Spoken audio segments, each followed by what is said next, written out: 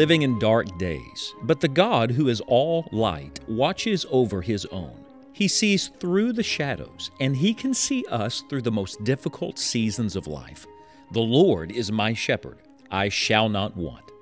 And today on Enjoying the Journey, Scott Pauley is walking us through one of the most famous and familiar scriptures, Psalm 23, to help us get a fresh glimpse of the shepherd in the shadows. Let's join the study now in God's Word.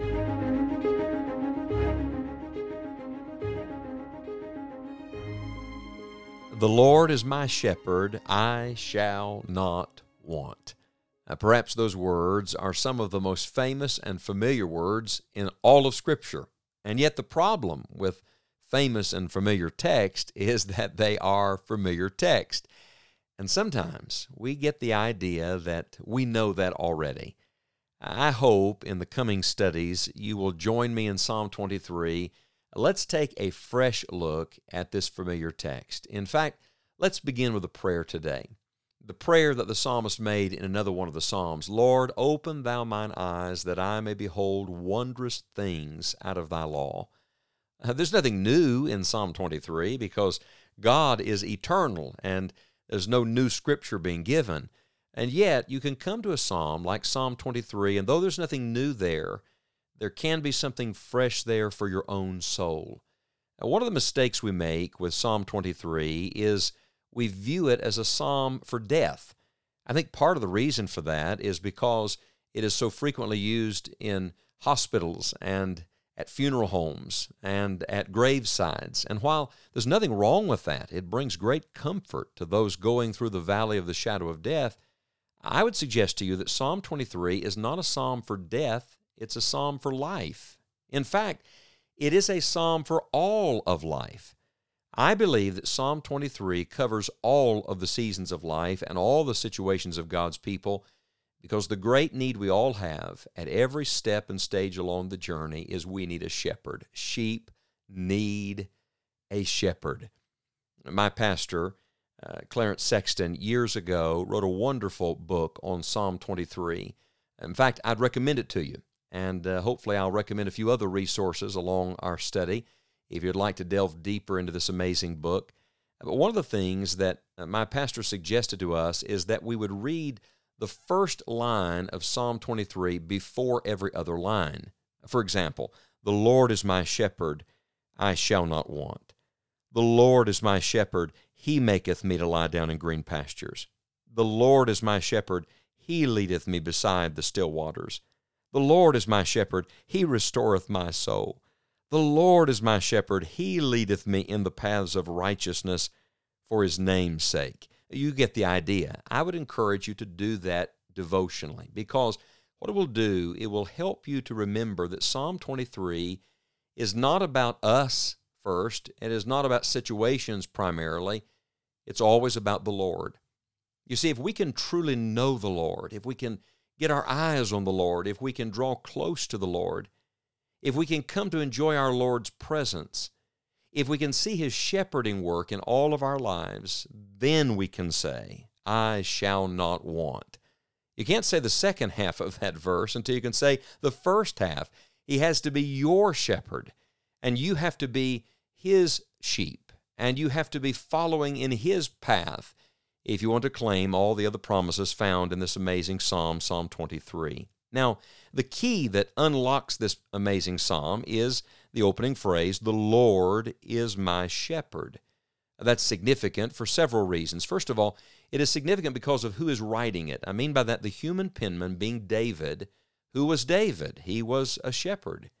The first glimpse we get of David is in the field, keeping the sheep of his father Jesse and watching over them.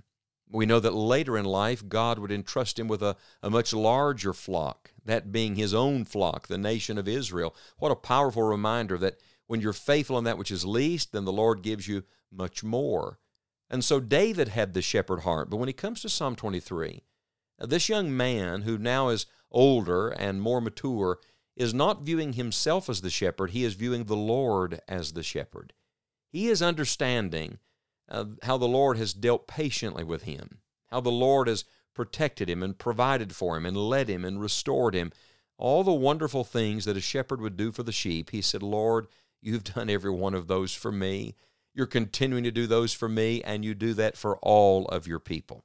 So it's significant because of who is writing.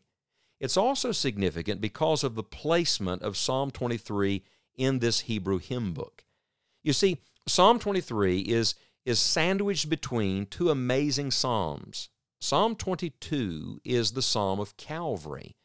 In fact, some people even believe that our Lord Jesus quoted the entire psalm, perhaps, from the cross, but there are definite things spoken at Calvary that are quotes from Psalm 22. So in Psalm 22, we get a picture of our Lord Jesus dying for us. In Psalm 24, the psalm after Psalm 23, we get a picture of our Lord Jesus returning in all of his glory. In fact, we see him coming back in victory and in power. It's a glimpse of the future. So we see him at Mount Calvary, we see him in his second coming, and then between the two, where do we see him? Exactly where he is today. He's our shepherd. Yes, he died for us at Calvary, and yes, he is coming again in glory, but right now, beloved, the Lord is watching over his sheep. The Lord is taking care of his own.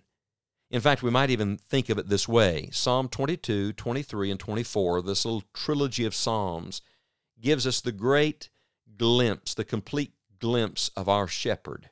In Psalm 22, he is the good shepherd giving his life for the sheep. That's what Jesus said of himself. In John chapter 10, verse number 11, I am the good shepherd. And in Psalm 22 at Calvary, that's what he's doing. He's laying down his life for the sheep. In Psalm 23, he is the great shepherd. He truly is the great shepherd.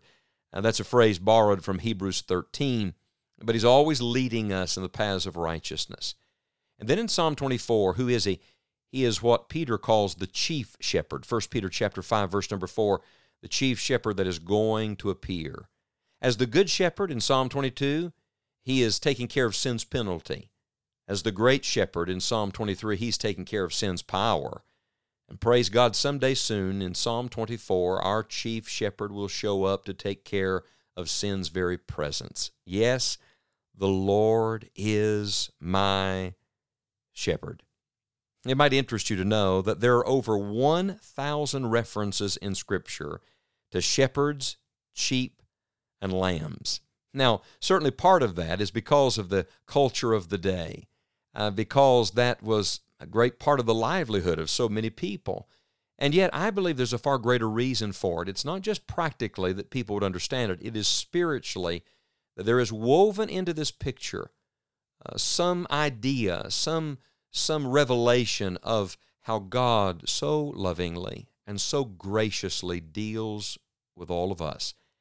And we're going to take our time walking through Psalm 23, and I hope you will walk through it slowly with me. We'll return here in our next study. I would challenge you to read Psalm 23. Read it on your knees. Read it out loud. Read it slowly. Read it prayerfully. Ask the Lord to open Psalm 23 to you. And when we return to Psalm 23, we're going to see this relationship between the sheep and the shepherd.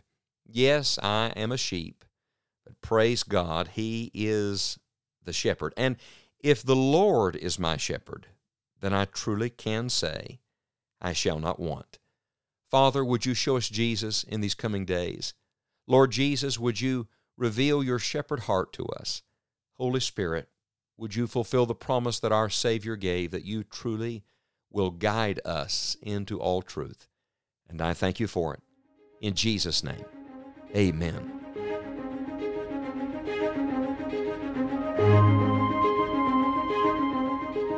Do you know Psalm 23?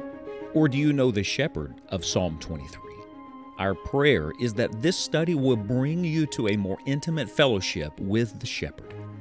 Be sure to visit our website, enjoyingthejourney.org, for daily encouragement. There are many resources available to help your joy. Also on our website, click the events page to see Scott's preaching itinerary, and if you live close to one of his meetings, he would be thrilled to meet you. Again, thank you for listening today, and we hope you'll join us for the next study of The Shepherd in the Shadows here on Enjoying the Journey.